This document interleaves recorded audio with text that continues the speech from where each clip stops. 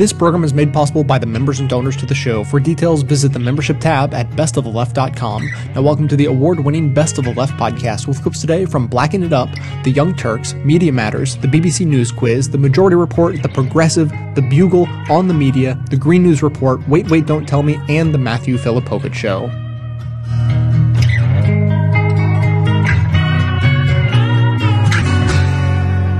This morning, Mitt Romney decided to get froggy and tried to do a pre-State of the Union state.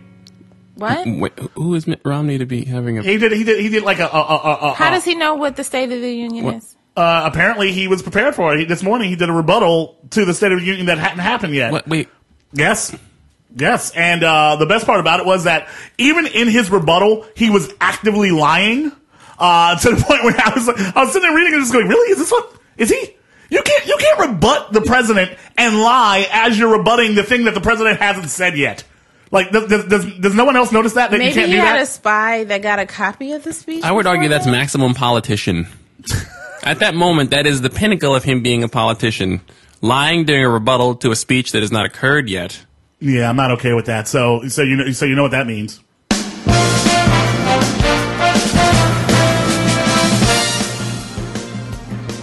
Blackjack, when you like your facts to be actually factual. Right here on Blacking It Up. That's right. We have blackjack music. Are we sponsored by anyone at this point? Not yet. Can we make it up? Can we just say we're sponsored by Subway? Sponsored? No. No. We're sponsored by the chat room. The chat room. Well, This blackjack is sponsored by the chat room. Actually, in all reality, that's actually completely accurate. Yeah. At this point, Yeah. Just this morning, he was lying to the point where I started just writing as he was. I was live tweeting his lies as he was lying and just pointing out that it was a lie. For instance, Obama had 2 years with a Democratic Congress where he could do anything he wanted. That is a false statement, sir. You act as if, one, Republicans weren't filibustering and stopping anything they possibly could. The only way they could do anything is when, if Obama had a super majority, and he had a super majority, how long? 2 months maybe? Like, that was the only way Obama could do anything he wanted, because you guys made sure to make it very difficult on that. And you know what? Government's not supposed to be run on the basis of, a supermajority. You shouldn't have to have a supermajority every time you want something to happen. No. That's ridiculous. That's not. That's stupid. Another lie he said. Obama did nothing, in his 3 years of being president, but do favors for his friends.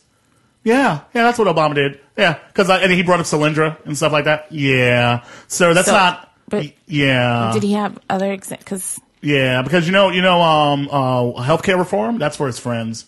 And by friends, he means American people. I'm pretty sure that most of his friends already had health care. No, that was for his friends. Ma'am, you're another lie that Mitt Romney flat out did. Actually, it wasn't flat out; it was way more implied, but it was clearly implied, implicating that cash for clunkers didn't work. Yeah, that totally worked. That worked really well. What are you talking about, sir? That's ridiculous. Like, I feel as if he doesn't even hear his own words at this point. He just says things. People tell him these are the things that are going to hit, and people just go, yeah, Obama did do cash for clunkers. So apparently, obviously it failed. Obama did it. It's a failure. Another lie. This is, I think, lie number 4 that I just saw half listening to his speech. These are just the lies I picked up. Obama is going to use the State of the Union with his divisive language. What? Yeah, divisive languge. Like that's what's out in the streets, like socialist. Oh wait, that's not Obama yelling out that all the time. He's not even yelling at, he's not even calling them names. When he talks about the 99% and the 1%, that's just all Americans. That's not Republican Americans or anything like that. And has Obama actually used language saying like the 99% versus the 1%? No, he said millionaires and billionaires, and jet owners. Yeah, so that's divisive. Cause you're separating the hot 500 people here to the how many million of people over hundreds of million people over here? Yeah, you divisive son of a, yeah. Yeah, so too. I'm sorry, State of the Union, liar guy. Yeah, by the way, this was just this morning. and number 5, I saw 5 lies without even paying attention much. Obama tells tall tales about how the country is thriving on his watch. When did Obama ever say that? Obama constantly says that we're working. We have more work to do. We have to move things forward. Things are getting better, but people are still feeling it. That is the Obama talking point. That's not even new. Because he doesn't want to give us false hope. Right. Obama learned his lesson when he was running, that you can't say magical things because then people will hold you to magical things. That's it.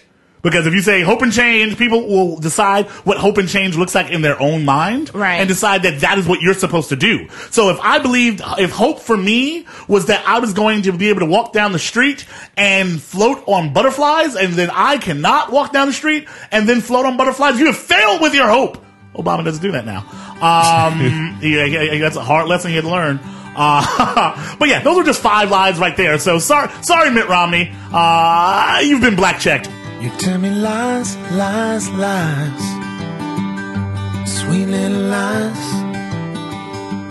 when I can't unbear the truth. You tell me lies, lies, lies, sweet little lies, help me make them all come true. Tell me that the rain won't fall today. Tell me that the tax man lost his way. Tell me that the hurting ain't gonna hurt no more. No, it ain't gonna hurt no more. State of the Union tonight by President Obama, and it turns out the State of the Union is stronger, he said. Yes, strong. He didn't say strong. It's stronger than it was. I mean, he painted a contrast. A lot of people are talking about the president not having been a successful president. Now the narrative about his successes begins. So, yes, the State of the Union was stronger than when he got it, is what he said. So there's 2 parts to that. It seems like a small thing, but it's actually not, because it goes towards the theme of the night. One part of it is, look, I get that we're not in particularly strong shape right now, right? But the point I want to emphasize is how much stronger we've gotten. And now to buttress that point, he talked about 3 million jobs created since the end of the recession. Yes. And that is true. And we've shown the chart over and over on the Young Turks. You see the recession takes out this huge amount of jobs, and you see it start in the Bush era, obviously expand into the first year of Obama, correct, and then you see the jobs go up. He's got to reemphasize that over and over again. He started doing that tonight. Second point about the speech, God, he was so much stronger. Yeah, you know, and I think you can't do the second part without the first part. I think the swagger in your second point is because of what's going on in your first point. I think he feels like the economy is getting better. He's feeling a little bit of momentum that he hasn't felt in a while. He has victories overseas. He's seeing jobs created here. He's seeing housing starts go up. He's seeing General Motors on top of the world. He actually can kind of like show his feathers a little bit and be kind of excited here, which is good. Right, but when he was doing his campaign speeches, I thought that he was a little listless. I mean, he had already kind of begun the campaign. He'd gone to, places like Virginia, etc., and done his, and I was like, I'm not inspired. This time he looked like back in 2008 when he was running strong. There's something different about the State of the Union, too, when you're in front of Congress. The world is watching. A campaign speech in Kansas, yes, a lot of us watched it, a lot of other people watched it, but, everybody's watching this. The eyes of the world or the country certainly were on him tonight, and I think that's important. And I think you made a great point. There's some swagger, and he took a couple of victory laps on, hey, I killed bin Laden, in case you didn't notice. Yeah. And the auto industry, I rescued them, and now GM's back to being number one in some categories. Yeah. I'll take a victory lap on that. And in a couple of moments, I almost thought he was going to look back at Boehner and be like, what now? Right? And then Boehner would have gone like this. What? I've never seen someone look so consistently angry / bored. The chances he's not having a cigarette right this second, 0. Oh, yeah, he couldn't wait to get out of there. He could not wait to get out. He might have been having one then. The other thing, I think, to point out about tonight's speech is that it wasn't full of flowery, kind of homages to people and getting people. It was very businessman-like, which I thought was surprising to me. Anyway. Yeah, and actually it wasn't that long. He got in, he got out, he said, here's what I have to say, and he made a pretty effective case. And, you know, he's got some new proposals about insourcing, giving tax breaks to the companies that do that. I thought his idea of taking the war costs and half of it going to pay down the national debt and half of it to nation building here at home was a good one. But most importantly, we found out right before the speech that he's going to appoint Eric Schneiderman, who is a great Attorney General of New York, tough, actually cares to do his job, to oversee the fraud committed by the banks, to see if there is fraud, civil, criminal, whatever it might be. Now, if he's serious about that and they really give Schneiderman power, that's the biggest news of the night. And not only because of its substance, but it also gives you a sense of like, hey, for the first time, President Obama might be serious about holding the banks accountable, which couldn't come a day huge news, early. And the presumption is that he and Holder work well together because of their positions in the same Justice Department. So I think, but Holder has been, I think, miserable so far. I agree, he hasn't done anything. But if this is the beginning of that something, and then if Holder looks at what Schneiderman brings him, it's probably better coming from Schneiderman than anyone else. And there's a small chance that people like Geithner and then hence the president were holding Holder back. We don't know who's responsible for that. But if Schneiderman is there, that maybe gives Holder the green light to let's go get the sons of bitches, which by far would be the best thing that came out of. That's the salient point. I don't know that they. I mean, it's really conjecture to say they were holding him back. I don't think they were holding Holder back. He doesn't seem like someone, despite his last name, that can be held back if he wants to be. So. Yeah, I'm not so sure. I think he's a little bit more political than that. But anyway, the bottom line of the speech is you got a president that looks confident, that is saying some of the right things, and even acting in some of the right ways, which is by far the most important, because we've heard a lot of great speeches from Obama. Unfortunately, in 3 years, some of that, or a lot of that, did not get delivered. But here, if he, with the Schneiderman pick, you begin to get a sense that maybe he's a little bit more serious about acting the right way, not just talking the talk, but walking the walk. I also think when he sees what's going on the other side, when he sees the condition of the Republican Party, it has to give him a little bit of energy as well, because he kind of feels more license, because they're a disaster right now. The people that are going to run against him are a disaster. The congressional party is a disaster. Right now, Congress, the Democrats are polling better in generic House votes. It's a perfect storm for the moment, and we know that changes quickly. Republican approval ratings are as low as they've ever been. The unfavorability of Newt Gingrich was already near 60%. The other leading candidate, Romney, is now over 50% for the first time and trying to catch Newt Gingrich in unfavorability. So, yeah, it's a long, long year ahead until we get to November, of course, and the election. But right now, he's got to be feeling pretty good about his status. In fact, this is the first time I felt good about his chances of re-election, because before, when I see a guy who's listless, a guy who doesn't fight back, and he's going to run against a Republican who's going to fight very, very hard, I didn't feel good about that. The guy I saw tonight, I feel a little bit better about, both because of his chance of re-election, but more importantly, that he might actually do something if he got re-elected.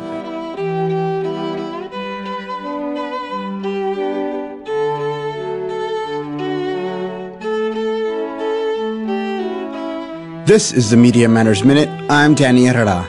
The right-wing media have responded to President Obama's State of the Union speech with predictable attacks, calling it, quote, class warfare, and accusing him of being partisan. The president using Warren Buffett's secretary to kick off his class warfare campaign in last night's State of the Union address. Tonight, instead of embracing an opportunity to bring America together, the president elected to invoke class warfare and further split an already deeply divided nation by focusing on partisan issues rather than pressing ones. Last night, our president declared war on success.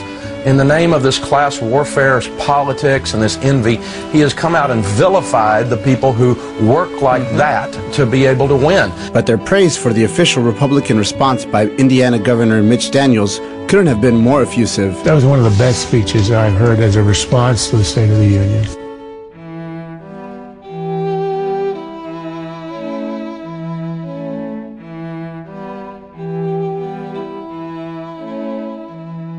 Steve, whose taxes are in a bit of a state? America's. Yes, presumably. states, yes. This would be POTUS, as they call him. The world's clumsiest and most graceless acronym. President of the United States. They have this strange thing in America where once a year the president is allowed an hour of primetime television to talk about how marvellous he is and how marvellous everything is. Can you imagine primetime TV in Britain. They suddenly handed over for an hour to David Cameron to tell you how marvellous everything is. I mean, you'd be on the Dave channel before you could say POTUS, really, couldn't you? So he mainly talked about taxes and how the very rich ought to pay more taxes, which was handy because Mitt Romney, the leading Republican candidate, had to declare his tax return this week, and it turned out he'd only paid 13% tax on an income of $41 million. But it isn't true that all very rich Americans are sort of selfish, tax dodging. Bill Gates, for example, who's the richest man in the world, he's giving it all away.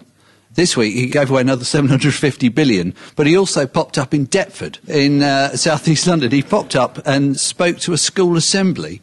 Hello, I want to tell you how to be a success in business. In his kind of Kermit the Frog voice, Apparently he was very good. He spoke for 40 minutes, and then he suddenly said, sorry, Microsoft ex-chairman has encountered a problem and needs to close, and left. But he's an American billionaire who seems like a decent he's a good egg. Well, also Obama referenced in the State of the Union this thing called the Buffett rule, suggested by Warren You can't Buffett. go until everyone's been... No. That was very much it, really. The Buffett rule, I think, says that millionaires should not be paying less tax proportionately than their secretaries. Mitt Romney has now been replaced as the Republican frontrunner. By Newt Gingrich, despite the fact that he previously stole Christmas.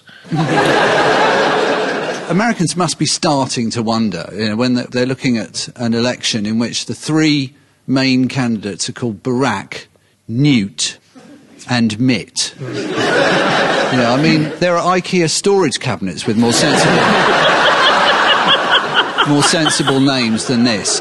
Did you see that Obama says his most treasured possession is the flag that was carried by the Navy SEAL team who shot Osama bin Laden? And the ball that they balanced on their nose.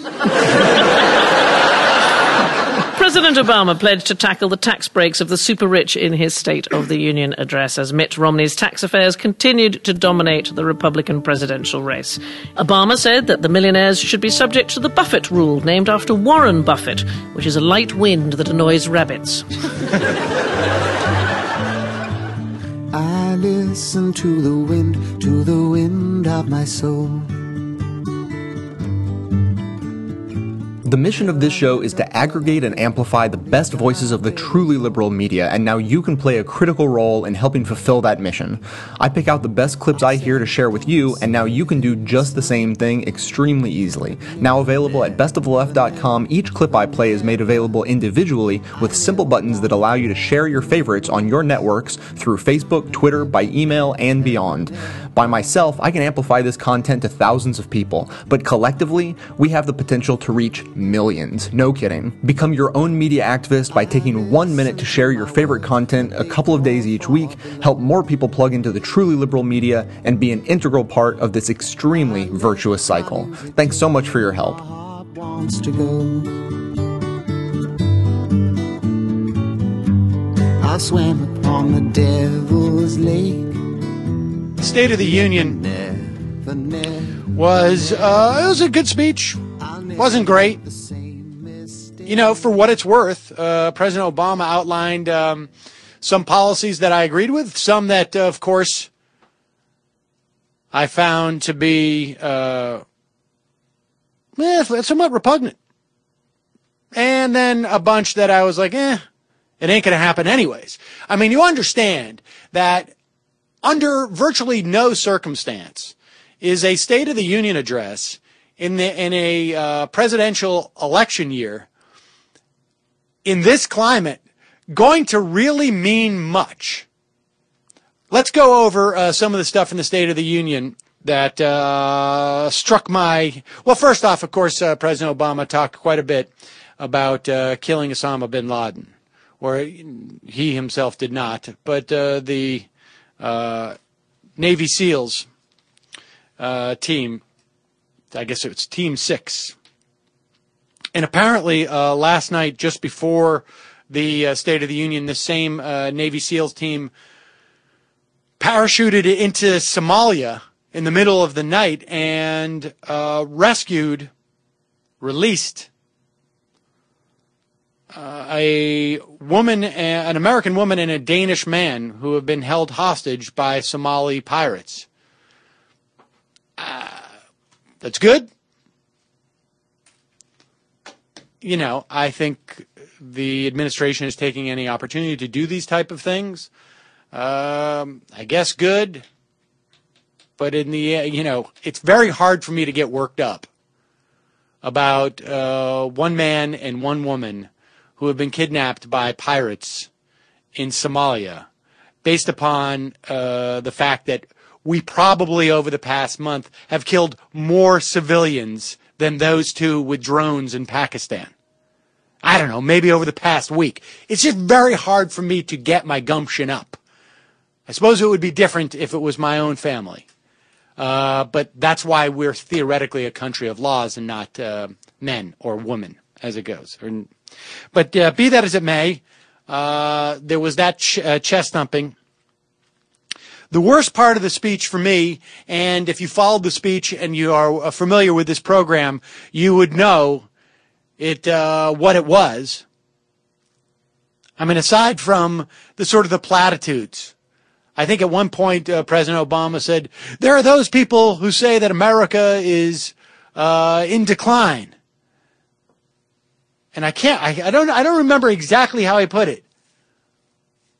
But it was literally something that I would hear when I'm dropping off my 6-year-old. And if George Bush had said this, I think I would have vomited. And it doesn't sound that much better coming out of President Obama's mouth, quite frankly. I think he said something to the effect of, he said, anyone who told you America's in decline doesn't know what they're talking about. All right. Now, of course, he's addressing, Mitt Romney and Mitch Daniels, who came on after him, who said, America's in decline. We're going off a cliff. So these are just sort of political games that, I don't know, to me seem sillier and sillier as they go on. But I guess that's part of what you need to do. But the worst part of the speech for me, not rhetorically speaking, but from a policy standpoint, was the American people know what the right choice is. So do I. As I told the speaker this summer, I'm prepared to make more reforms that rein in the long-term costs of Medicare and Medicaid and strengthen Social Security, so long as those programs remain a guarantee of security for seniors. In other words, that's the grand bargain. I'm willing to cut Medicare, Medicaid, Social Security, and then he goes on in exchange for changing the tax code. Now, here's the thing. There is going to be no grand bargain this year. The Republicans would no way ever vote for anything that Obama proposes. And so my annoyance at this is mitigated by that knowledge that I'm sure that President Obama has. At the same time, the policies that I'm about to outline that he suggested, that I agree with, I have the same mitigation of excitement because he knows they're not going to be implemented either. But I guess there's some value in this rhetorically for his campaign because it shows that he's willing to screw over poor people and seniors. So President Obama suggested a couple of things. One is he called on Congress to toughen laws against securities fraud and strengthen the ability of the Securities and Exchange Commission to punish Wall Street firms that repeatedly violate the anti-fraud statutes. I'm not convinced that the Securities and Exchange Commission doesn't have this ability right now, because when they go into court and they want to let these fraudsters off the hook with just a penalty, it gets thrown out. That's what happened with this Judge Rakoff, I think it is, in New York a month ago. So put that down for a nice bit of rhetorical flourish, but not one that's terribly relevant.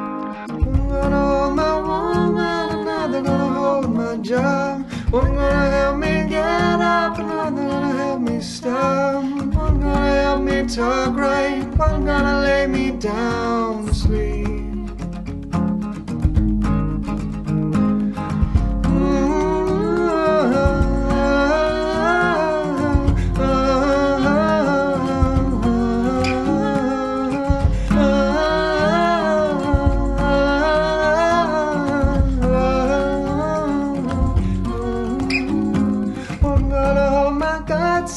another gonna hold my bones. One gonna keep me warm and another gonna keep me cold. Hey, hold the applause, at least some of it anyway, because there were several troublesome passages in Obama's State of the Union address. First, he said he was still open to a foolish compromise on Social Security and Medicare, which would force Americans to work longer and get less benefits. We don't need a Democrat to hack away at these crucial social programs. Second, he was belligerent on Iran, saying to raucous applause that he would take no options off the table, which means he'd blow Iran off the map if it got one nuclear weapon, even though the U.S. has thousands and Israel has hundreds. And third, he took a gratuitous swipe at universal single-payer health care. He said, I believe what Republican Abraham Lincoln believed, that government should do for people only what they can't do better by themselves and no more. As an illustration, he said, that's why our health care law relies on a reformed private market, not a government program. Huh? Obama used to be for single-payer universal health care. Then, when he was running for president the first time, he said, if I were starting from scratch, I'd be for single-payer.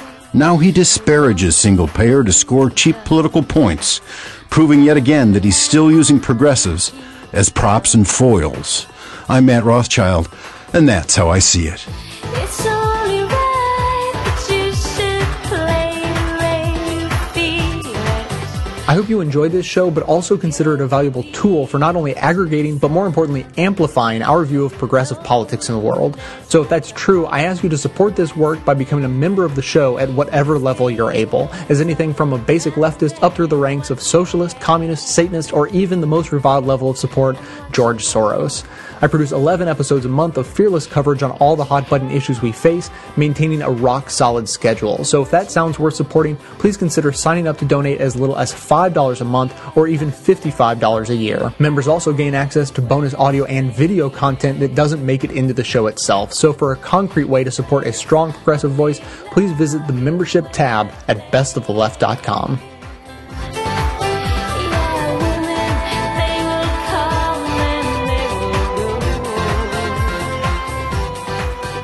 President's talking news now, and anti-presidents love to talk, almost as much as they love to answer the phone in the Oval Office by saying, Paolo's Pizza Parlour, how can I help you? It's just a bit of harmless fun until it's the president of China on the line, complaining about where his large pepperoni pizza that he ordered 45 minutes ago is. Except then it somehow gets even funnier. The point is, this week, President Obama delivered his third State of the Union address. Now, State of the Union night used to be a relatively simple affair, Andy. You had your main course, the speech itself, followed by a rebuttal dessert from the opposition. A simple meal that the media could digest overnight and then comfortably dump out by morning. But no more. Now the evening has become a procession of multiple official rebuttals after the speech, along with anyone who has access to YouTube account releasing their own rebuttal, usually in the form of remixes, auto-tuning, puppets or kittens. The Tea Party Express have their own rebuttal tradition now, started last year when Michelle Bachmann stared an eerie 3 inches away from the camera and made America feel like she was addressing a country just over its shoulder. She was like the opposite of the Mona Lisa. Wherever you were in the room, it was like she was not looking at you. This year, it was Herman Cain, the pizza CEO and strong contender for the most ridiculous presidential candidate of all time. He was the star speaker. And look, the Hermanator knows his audience, Andy. And when he's in front of a Tea Party crowd, he's going to give that Tea Party crowd something for them to hold their lighters up in the air over. And so he'd come with a bag of historical catnip, which led to one amazing moment when he said, you know, it was 1773 when the colonies got fed up of old King George and the Brits. 2 years later, we had the start of the American Revolution. 8 years later, we won. We can do it again. I thought, holy shit, is he suggesting that America fight another war against the British? Is this his thinking out of the box plan? So I did what I had to do, Andy. I put on a red coat, I pulled my musket out from underneath the bed where I've hid it, and I took to the streets. I handled our business. You're a hero, John. MBE's in the post. Obama called for higher taxes for the wealthy, which I guess in context is a bit like asking Henry VIII to have one fewer wife. I mean, he'd still have loads of wives. Maybe suggesting politely that Donald Rumsfeld gives away just a couple of those golden statues of himself. He'd still have 68 golden statues of himself. And it gave the Republicans the opportunity to take a break from slagging themselves off to slag Obama off instead, before returning to slagging themselves off and complaining about being attacked by themselves whilst attacking themselves for attacking themselves. Long live democracy. It's absolutely awesome when it's on form. The speech itself was a fiery defence of the last few years in power, combined with an attack on the inactivity of Congress and a call for a fairer tax system. Perhaps strangely, President Obama opened the speech by saying, for the first time in 2 decades, Osama bin Laden is not a threat to this country, to the cheers of everyone in Congress. And I thought for a moment that might be it. He might just say, for the first time in 2 decades, Osama bin Laden is not a threat to this country, before dropping the mic, or, in this case, picking up the podium and then dropping that podium, saying, that's it from me, see you next year. I mean, that probably should have been it, Andy. Yes, the economy's a mess. Yes, America is still involved in a quagmire of a war, but he did kill bin Laden over the last 12 months, and if he'd done it closer to the State of the Union, perhaps that would have been all he had to say. Fellow Americans, hands up who killed bin Laden. Just me? I thought so. Obama out! As fireworks came flying out of the podium and Def Leppard were lowered from the ceiling singing, pour some sugar on me! That's about 15 shows you've sung in a row, John, I think. What a streak. An interesting side note to the State of the Union is that one member of the government in power traditionally always has to stay back in the White House just in case anything happens in the 90 minutes or so that it takes to deliver the speech. And it's got to be quite a nervous time for them, or I suppose quite an exciting one. And this year, the responsibility fell to Secretary of Agriculture Tom Vilsack. And I think it's worth checking the Oval Office security tapes, because there's absolutely no way that Tom Vilsack was not walking around the Oval Office in his pants, pretending to be president the whole time. Vilsack ran for president in 2008. There is simply no way that he didn't put his feet up on the desk in the Oval Office, close his eyes, and talk into an imaginary camera saying, "People of America, it is I, President Vilsack, the greatest president in the history of this country. Your words, not mine." I'd never say that about myself, but I guess that's one of the many things that you love about me, President Vilsack. I was talking to my wife, the First Lady, Charlize Theron Vilsack, yesterday, and she said that I was the most handsome president in the history of the world, with the biggest muscles and the coolest hair. Anyway, that's all I wanted to say. Please get back to enjoying your movie, Indiana Jones and the Torpedo of Pain, starring myself, Tom Vilsack. God bless you, and God bless the United States of America. What? I'm taking my feet off the desk. Okay, I'll leave. Please don't tell the president I was in here. And the earth begins to freeze. These quiet times that I like best. These quiet times that I like best.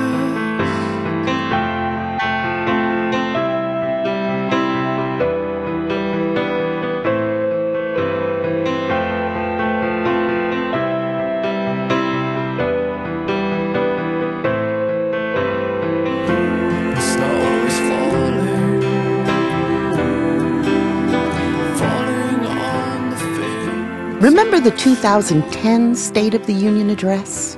Awkward. With all due deference to separation of powers, last week the Supreme Court reversed a century of law that I believe will open the floodgates for special interests, including foreign corporations, to spend without limit in our elections. Viewers could see Justice Samuel Alito grimacing and mouthing the words, "not true." The State of the Union address is perhaps not the best forum for a discourse among branches of the U.S. government, but isn't mere attendance by Supreme Court justices a way of communicating? If not, then why do some justices pointedly opt out? That's precisely the question answered in a new paper of Potted Plants and Political Images, the Supreme Court and the State of the Union Address. Co-author Michael W. Giles says 2010's showdown was uncharacteristic. Probably a breach of decorum on both sides, both in terms of the pointedness of the president's comments, and certainly, at least over the past few decades, the presence of any response to the speech by a member of the Supreme Court. So what do you make of Justice Scalia's comment that attendance is a juvenile exercise? Isn't that what he said? Well, I think he more saying that it's an event characterized by juvenile behavior. and that he objects to being invited to the indignity. Is some of the behavior juvenile? I guess that's in the eye of the beholder. Democracy is never genteel. People think that it's terrible in today's times, but there's lots of historical examples of this behavior, going back to the founding. Justice Samuel Alito, he once said that it's very hard because presidents will fake you out. So if the president says, isn't this the greatest country in the world? And if you sit there looking like the proverbial potted plant, he said, you look like you're very unpatriotic. So you get up and you start to clap, and then the president will say, because we are conducting a surge in Iraq, or because we're going to enact health care reform, and then you have to immediately stop clapping. It's very awkward. Do you have any sympathy for Alito? Not really. First, that's a hypothetical that my colleague Todd Peppers, who did most of the reviewing of videotape, etc., didn't see a lot of examples of. Generally, the justices don't respond much to any of the comments. If you were watching the most recent State of the Union, they essentially sat and listened while people were rising on both sides around them. Now, after Alito's reaction to the chiding of Obama a couple of years ago, he said he wasn't going to be attending, Scalia doesn't attend, and yet there's this assumption that justices do traditionally attend, and you found that's not the case. Well, the first evidence that we have that they were in attendance was the 1957 State of the Union address. From that period forward, they attended in force. Up until 1980, there were at least 8 justices on average there. It has fallen off since 1980, and particularly in the early 2000s, Justice Breyer alone was in attendance at 3 of the addresses. So why the fall off? The things that we did find to have an effect might be what one would expect. That is that as justices get older, the probability of attendance decreases. On the other hand, many justices, like Brennan, were regular attenders despite advanced age and tenure. Justices tend to go to those addresses if the president is the one who appointed them. But beyond that, partisanship just did not predict attendance at the State of the Union addresses. Michael, do you think they should attend? Yes, I think they should attend. The court depends upon public support more than any other branch of government. Beginning with Madison in the Federalist Papers, the argument has been made, and I think reasonably so, that absent the power of the purse or the sword, the court's powers rest upon the support of the American public. This is a real opportunity for the court to be seen. They wear the robes that sets them apart. They don't rise to partisan one-liners to applaud. This is exactly the kind of image that declares the importance of the court, but also the distinctiveness of the court. How do you think the justices did this year? I think they looked like a hedge, a row of boxwoods. But I think if you were looking early on, the fact that you had the president greeting them, that Roberts, appointed by George W., Kennedy, appointed by a Republican president, greeting, smiling, as well as Ginsburg hugging the president, that suggests that while they can have policy dust-ups, that these are not personal conflicts. That was an important moment for people to see. This magic moment, so different and so new, was like any other. As an anti-consumerism advocate, I'd like to encourage you to shop less, don't buy things you don't need, and only buy the necessities from local, independently owned businesses.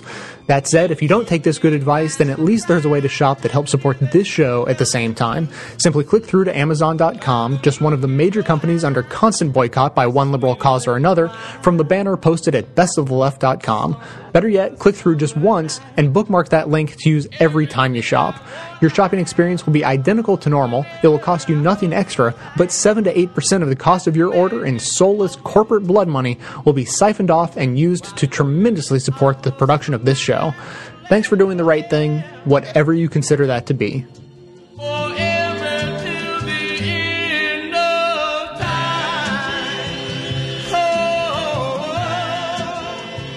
President Obama is in Nevada and Colorado this Thursday, taking his speech on the road with a tour of several states to promote clean energy proposals from his latest State of the Union address on Tuesday, which had something for everyone on energy. This country needs an all-out, all-of-the-above strategy that develops every available source of American energy. He spent more time on energy than any other State of the Union address in recent memory, and he included a not-so-subtle jab at Republicans. He celebrated General Motors' return to number one in global car sales after Republicans had advocated letting GM die. But President Obama threw out plenty of red meat after that for right-wingers, with lots of drill baby drill and frack baby frack, expanding on domestic oil and gas drilling. We've opened millions of new acres for oil and gas exploration. And tonight I'm directing my administration to open more than 75% of our potential offshore oil and gas resources. We have a supply of natural gas that can last America nearly 100 years. And my administration will take every possible action to safely develop this energy. That fractastic estimate of 100-year supply of natural gas is questionable, since the Federal Energy and Information Administration last week just revised downward their estimates for U.S. shale gas reserves by 2/3. One independent study estimates as little as 20 years in the supply. Nonetheless, there was plenty in that speech for the right-wingers to absolutely love,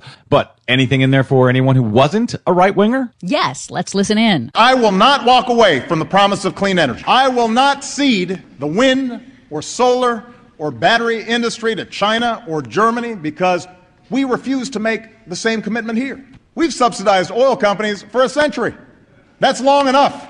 It's time to end the taxpayer giveaways to an industry that rarely has been more profitable and double down on a clean energy industry that never has been more promising. The clean energy proposals were by far the most detailed and substantive of any State of the Union speech.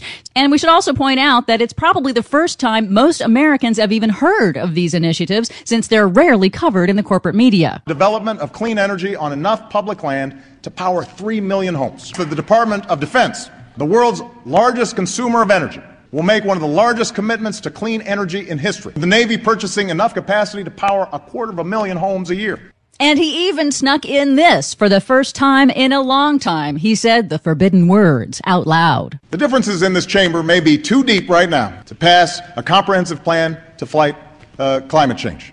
I think he meant fight climate change, but he actually said the words out loud in a State of the Union address. But not to do anything about it, only to blame Congress for not doing anything about it. Well, aren't you a negative Nelly? Speaking of negative Nellies, Indiana's Republican Governor Mitch Daniels had the task of delivering the Republican response to the State of the Union address, offering a remarkable window into the Republican alternate universe. The extremism that stifles the development of homegrown energy, or cancels a perfectly safe pipeline that would employ tens of thousands, or jacks up consumer utility bills for no improvement in either human health or world temperature, is a pro-poverty policy. The extremism that would lead the Republican response to come out and lie about what the president is calling for, and even toss in things like thousands of jobs lost on the Keystone XL pipeline when the company who makes the pipeline themselves has said it's hundreds, not thousands. That is what I would call extremism. It seems to me, Des, what the president was doing was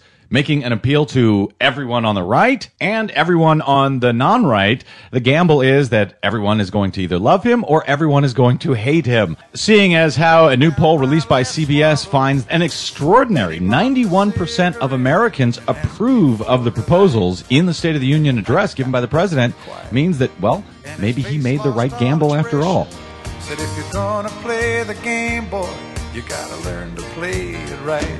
You got to know when to hold up, know when to fold up, know when to walk away, and know when to run. You never count your money. When you're sitting at the table, there'll be time enough for counting when the dealing's done. Here is your first quote.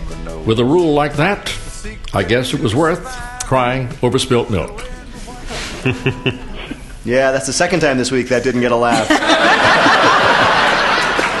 That knee slapper was the comedy highlight of what big speech this week? The State of the Union. Yes, address. Indeed.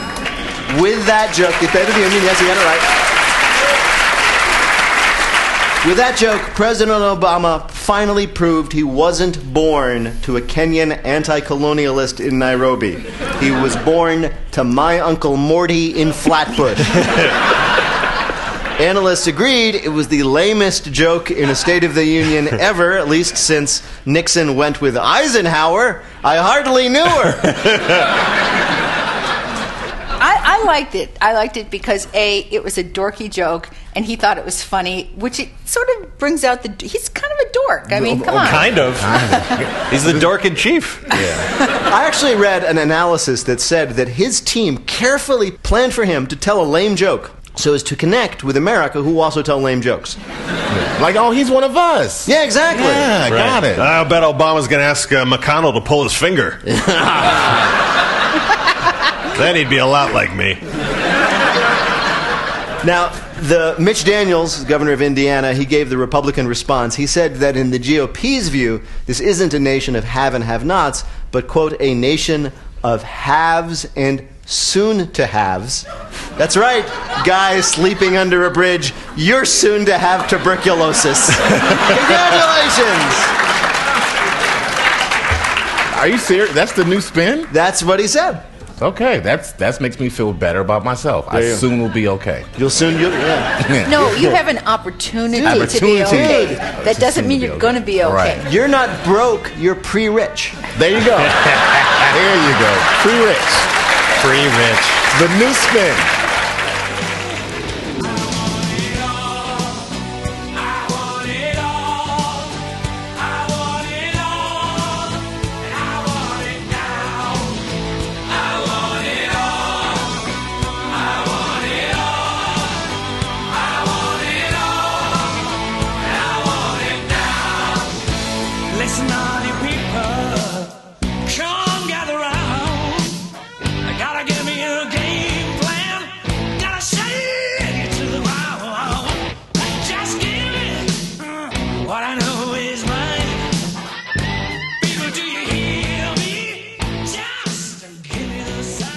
But so, again, the State of the Union, I have to tell you, my overall reaction was sort of, it was fine. It was fine, I guess. But as I've said before, time and time again on the show, the truth is I really don't buy anything that President Obama says anymore. I don't buy it. I don't believe it. But just let me be clear right here. Just because I don't believe it doesn't mean I don't welcome some of the rhetoric that was used in the speech, because I do. Because let's be clear, it was a populist speech. It was a very populist speech, and for that fact, let's just take a moment and thank not the president for that, but let's thank the Occupy movement. So thank you, Occupy movement. Thank you, occupiers everywhere, for shifting the conversation, shifting the rhetoric, because, completely honest here, if it wasn't for Occupy, there is no way in hell President Obama says things like this in the speech on Tuesday. In the speech, he called economic fairness the, quote, defining issue of our time. Which it is. It is the defining issue of our time. But again, economic fairness was not part of the national conversation before the Occupy movement. It wasn't. You all know this. You all remember this. The conversation was all about austerity. It was all about how much should we cut? Now we have President Obama saying things like this in his State of the Union. He said on Tuesday, quote, "We can either settle for a country where a shrinking number of people do really well while a growing number of Americans barely get by, or we can restore an economy where everyone gets a fair shot, everyone does their fair share, and everyone plays by the same set of rules." Again, populist, Occupy-inspired language. He would not be saying this if the conversation hadn't been shifted. He also said, quote, "Now, you can," I really like this quote. He said, quote, "Now you can call this class warfare all you want, but asking a billionaire to pay at least as much as his secretary in taxes, most Americans would call that common sense." Again, a good line good populist Occupy inspired line. And I personally would rather see him say, yeah, it is a class war. But it's the 1% who started the class war. But again, it's a good line. I'm fine with it. That's great. That's great. He called again for letting the Bush tax cuts expire for the rich, which again, as I've said before on the show, really they are, I'm going to call it like it is. They are the Bush-Obama tax cuts for the rich. Until they expire, until Obama makes them expire, they are the Bush-Obama tax cuts for the rich because President Barack Obama extended them. Barack Obama extended Bush's tax cuts for the rich, so they are the Bush-Obama tax cuts for the rich. And look, I'm glad he wants to stop them now, but the fact of the matter is, he promised that he'd let them expire before, and then he extended it. So what, I'm supposed to believe that he's gonna make them expire now? I don't believe it. And that's the problem. That is the whole entire problem with Obama. The language is great, but without the action behind them, they're just words. But we can welcome the language because, again, making the fact that the president's saying it is great. Because if he wasn't saying it, we'd be totally screwed. I mean, we're totally screwed anyway. Let's be honest with each other. We're totally screwed. But look, so the one thing I actually want to get to about the State of the Union, the most interesting thing that came out of the speech to me was that President Obama announced the creation of a new Justice Department mortgage crisis task force. He said in the speech, quote, "This new unit will hold accountable those who broke the law, speed assistance to homeowners, and help turn the page on an era of recklessness that hurt so many Americans." Okay, so let's dissect that a little bit. I like the hold accountable part. I like that part. However, when you get to the end, when you say things like turn the page, I gotta tell you, I start to get a little worried. I started to get a little wary. I started to get to not believe it because to me that sounds a hell of a lot like we need to look forward, not look backward. We need to turn the page, not look forward. We need to look forward, not backward. That whole thing has been Barack Obama's MO his entire presidency, which is not prosecuting elites who commit crimes. Because really, I have to ask this. What exactly does accountable mean to President Obama? What does it mean? What does it actually mean? Does it actually mean prosecutions? Does it mean jail time for those whose recklessness and lawbreaking destroyed our economy, that cost millions of Americans their homes? What does that mean? What does it actually mean? Because, okay, so look, it could be a good thing. I mean, it could be a good thing, but at the same time that he's announcing this, supposedly the White House they are reportedly still trying to push a ridiculous sweetheart settlement deal for the big banks. They're supposedly still trying to push that sweetheart deal, where these big banks that caused this crisis would get off just paying a small fine and avoiding prosecutions. He's doing both things at once, supposedly. Also, Obama actually said in the speech, quote, that, quote, "the banks will repay a deficit of trust." Okay. How? How exactly are the banks going to do that? And forget that. Forget how. What about why?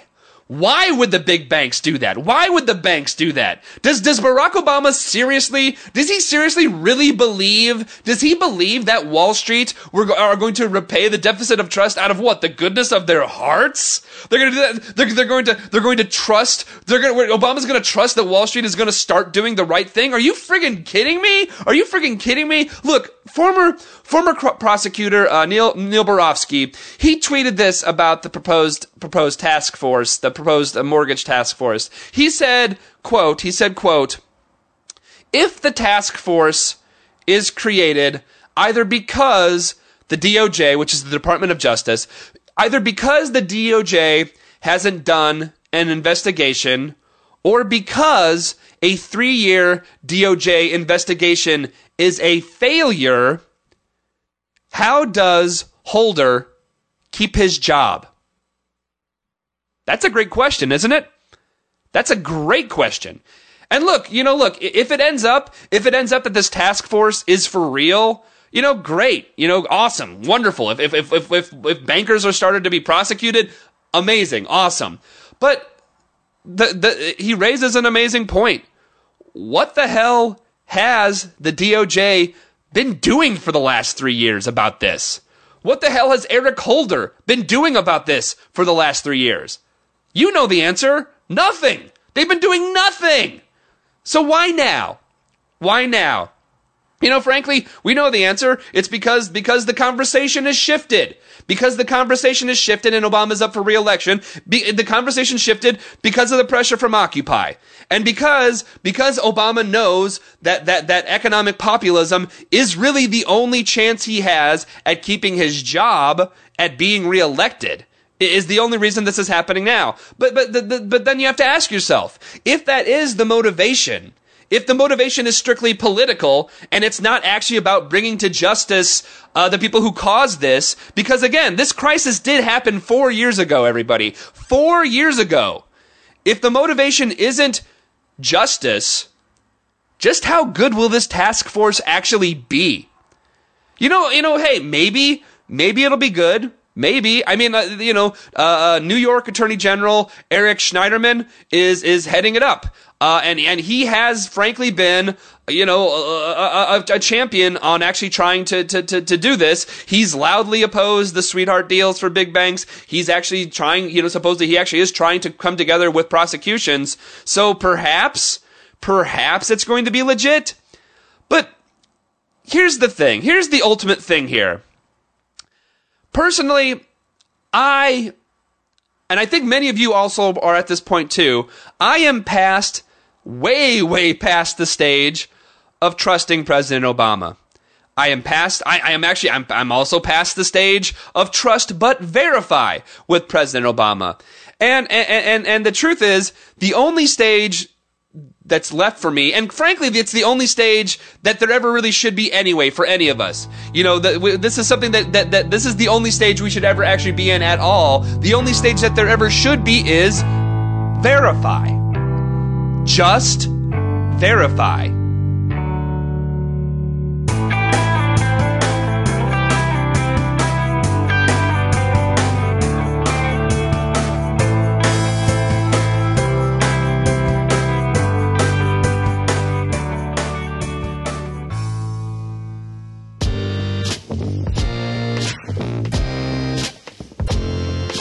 Hi, Jay. This is Rachel from Boston, Massachusetts.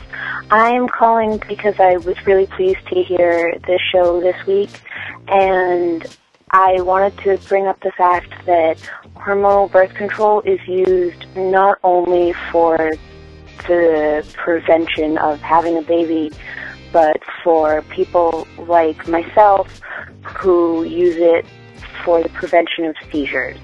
And I know for a fact that hundreds of thousands of women do use hormonal birth control to control their seizures, and it's something that you'd have to, for a more in-depth look, talk to a neurologist about, but I have been very compelled to write former Massachusetts Governor Mitt Romney and say, take a look at the statistic, because he was a Massachusetts resident, and it's very important, especially with a serious medical condition like epilepsy, to take a look at that and say, it's not just women who are floozies and fooling around and having sex with whoever they want, but it's also women who use it for a variety of different medical issues because it controls different chemicals in the brain.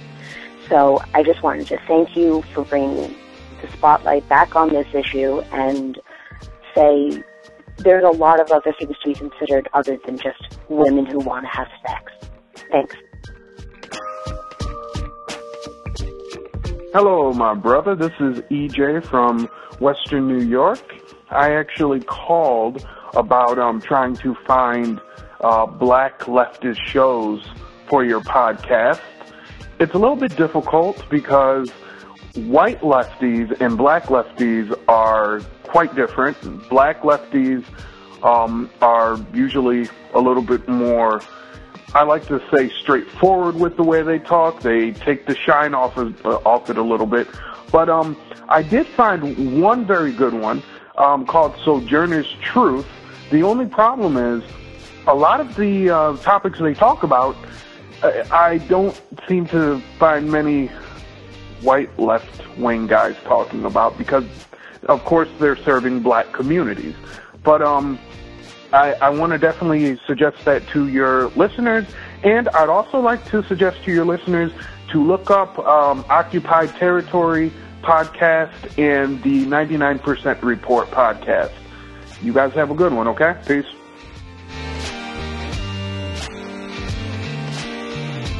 Hey Jay, this is Patrick from near Dallas. And I was just calling with a couple different thoughts on the most recent episode. One is that when they were talking about the firefighters letting the house burn, to me that just struck me as one of the clearest reasons why libertarianism just does not work. A lot of people think they can be independent.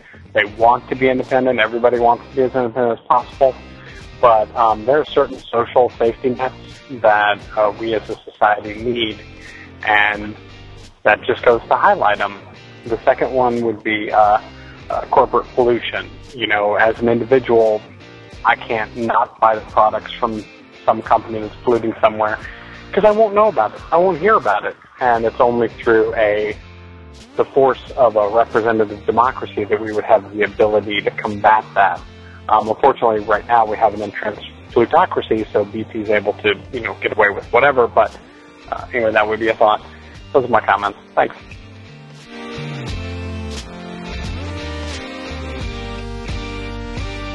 Hey Jay, it's Carl in Jersey. It's January 30th, and I just finished listening to your podcast from the 25th and the 28th tonight. I know you're trying to put the issue of veganism and white privilege to bed, but I hope you'll indulge me just this one more message. I think what's fascinating about this topic is that intrinsic in the argument that people have been treated as badly as or worse than animals, what's intrinsic in that argument is that the treatment of animals is the standard by which poor treatment is measured. In other words, if you're treated as badly as an animal, that's pretty bad. And if you're treated worse than an animal, well, that's mighty horrific. And I'm certainly not arguing that people should be treated as badly as animals, but I certainly won't argue that animals should be treated as badly as animals, or at least the way that they're treated today. And I don't think that this feeling has anything to do with white privilege. I think it has to do with the same property that I have as probably 99.9% of your listeners, which is a deep sense of empathy for others. And this certainly has nothing to do with me being white. It has everything to do with me being human. Certainly we should be treating everybody better, people and animals, as a result. So thanks a lot, Jay. Thanks for indulging me. And thanks for everything you do. You have a great podcast. Good night.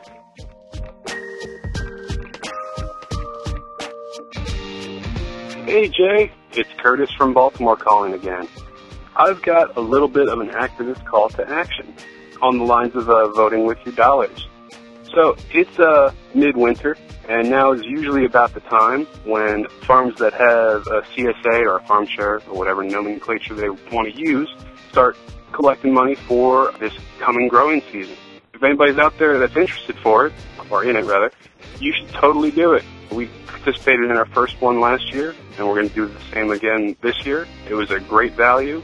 It's a lot of scratch to come up with all at once, but we actually saved a good deal of money over the growing season. Our grocery bill was cut by, $25. Now granted, we're paying roughly $20 a week for the farm share, but, all worked out in the end. And you have local fresh veggies. Anyway, love the show.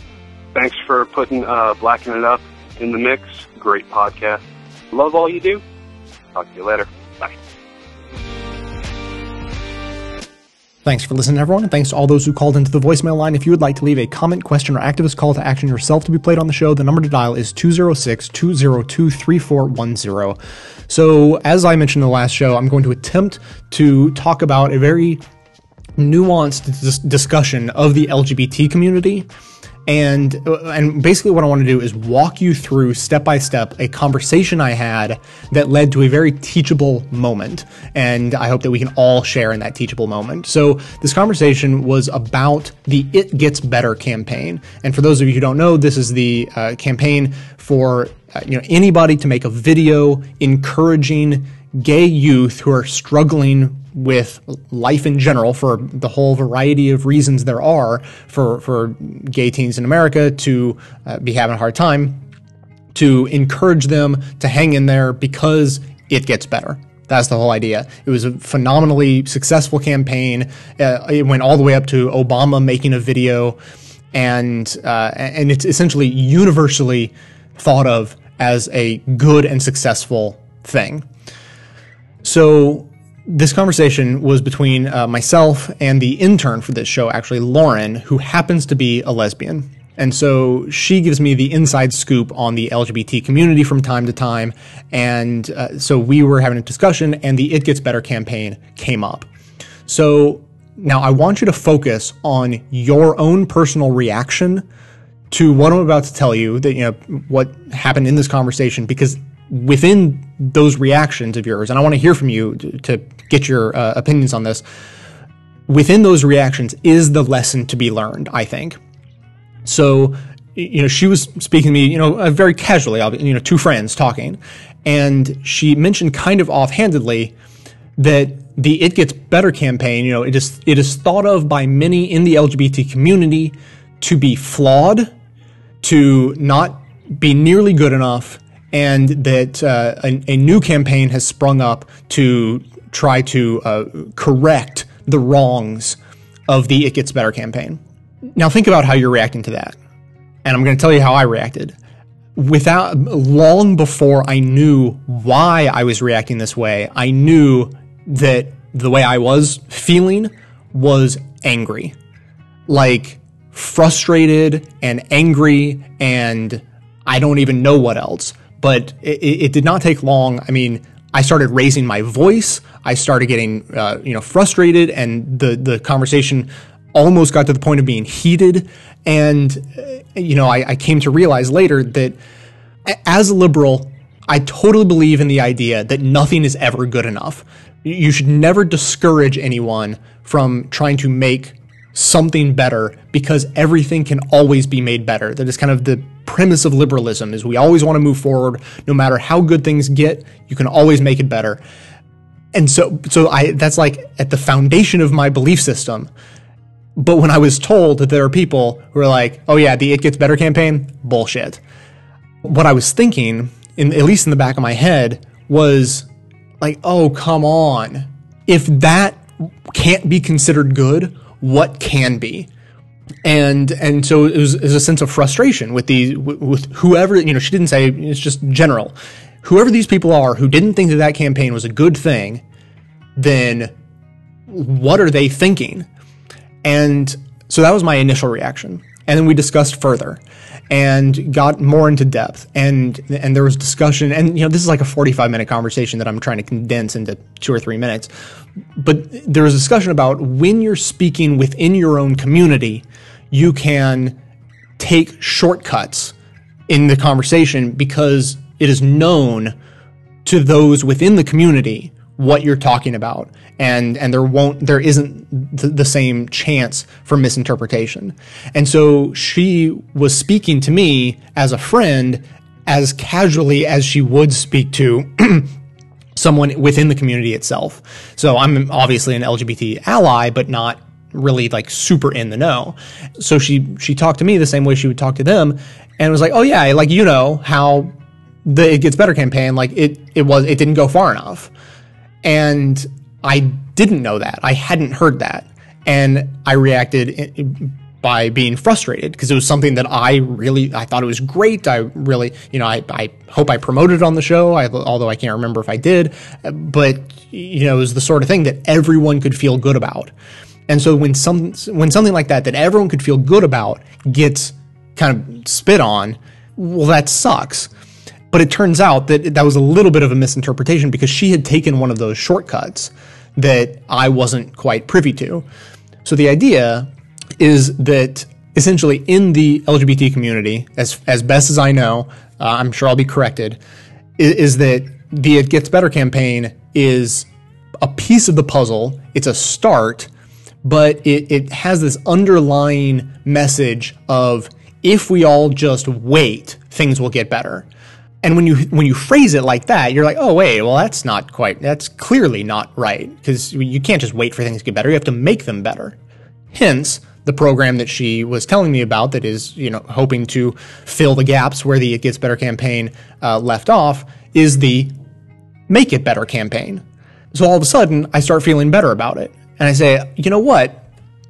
If you had just phrased it a little bit differently when you started telling me about it, and you said, there are many in the LGBT community who recognize the It Gets Better campaign as a good first step, but that doesn't quite go far enough. And so we're working on a new project that we want to take to the next step, and I think you'll be excited about it. That would do the exact opposite of frustrate me. No part of me would think, oh God, we did one good thing and now we have to do another good thing. Like, no, not at all. Of course, I'm always going to be in favor of moving forward, taking the next step, making things even better. And so in that kind of instance, we had this realization, or, I had this realization because it was all inside my own head, and then I shared with her, and now I'm sharing with you, that it made a profound difference in how I was told about the exact same thing. It was two completely different ways to say the exact same thing. And so I want everyone to hopefully take this to heart and recognize that when speaking to people outside of your own community, it is unreasonable to expect people outside of your own community, even if they're allies of yours, they want to help and they want to understand, it is unreasonable to expect them to understand. And therefore, you just have to be careful with the shortcuts you use. And frankly, I think that I may have just stumbled on something that campaign political organizers, activist organizers have known for decades, is that you have to give people wins. And, as I sit here and I'm talking, I'm actually having flashbacks to my old job at the nonprofit where that is, we've had these conversations before and it's all tying together for me now. You can't have allies who are working for you and volunteering for your campaign without giving them wins.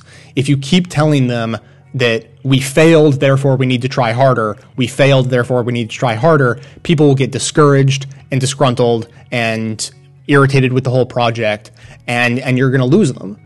But if you can show them, we've won, and now we're pushing further. We did a good job, but it's not far enough. And but you can give solid wins every once in a while, like the It Gets Better project, and say that was a solid win we had, and now we're going to build on that. That pumps people up, and just by phrasing it a little bit wrong, there was that moment where instead of being pumped up, I was frustrated. And obviously that's not what she intended or expected at all. She was taken completely by surprise at my reaction at first. And as was I. But as we talked through it and worked through it, we kind of learned this lesson together, which I found fascinating, and said during that conversation, I think I just found a good commentary for the show. And she said, oh, well, Jesus, be careful with that, because if you say it wrong, then you're going to probably offend a whole lot of people without even knowing it, because you don't want to give the impression that you're discouraging people in the LGBT community from pushing their issue further and further and further. And so hopefully I've succeeded in not offending those people. So that's going to be it for today. I'm just going to thank a couple of members before I go, as I always do. Michael P. signed up for a Leftist Monthly membership back on September 10th, 2010. And he's stuck with the show ever since then. And he writes in all the time, which I love. I wish I had time to respond more often. But his most recent email, he lives in Australia, and he was bragging about how he had 10 months of hospital care that ended up costing him about $1,100. And he was writing in response to my friend who spent, I think, 2 nights and 2.5 days in the hospital, and it ended up costing her $25,000. So Michael P.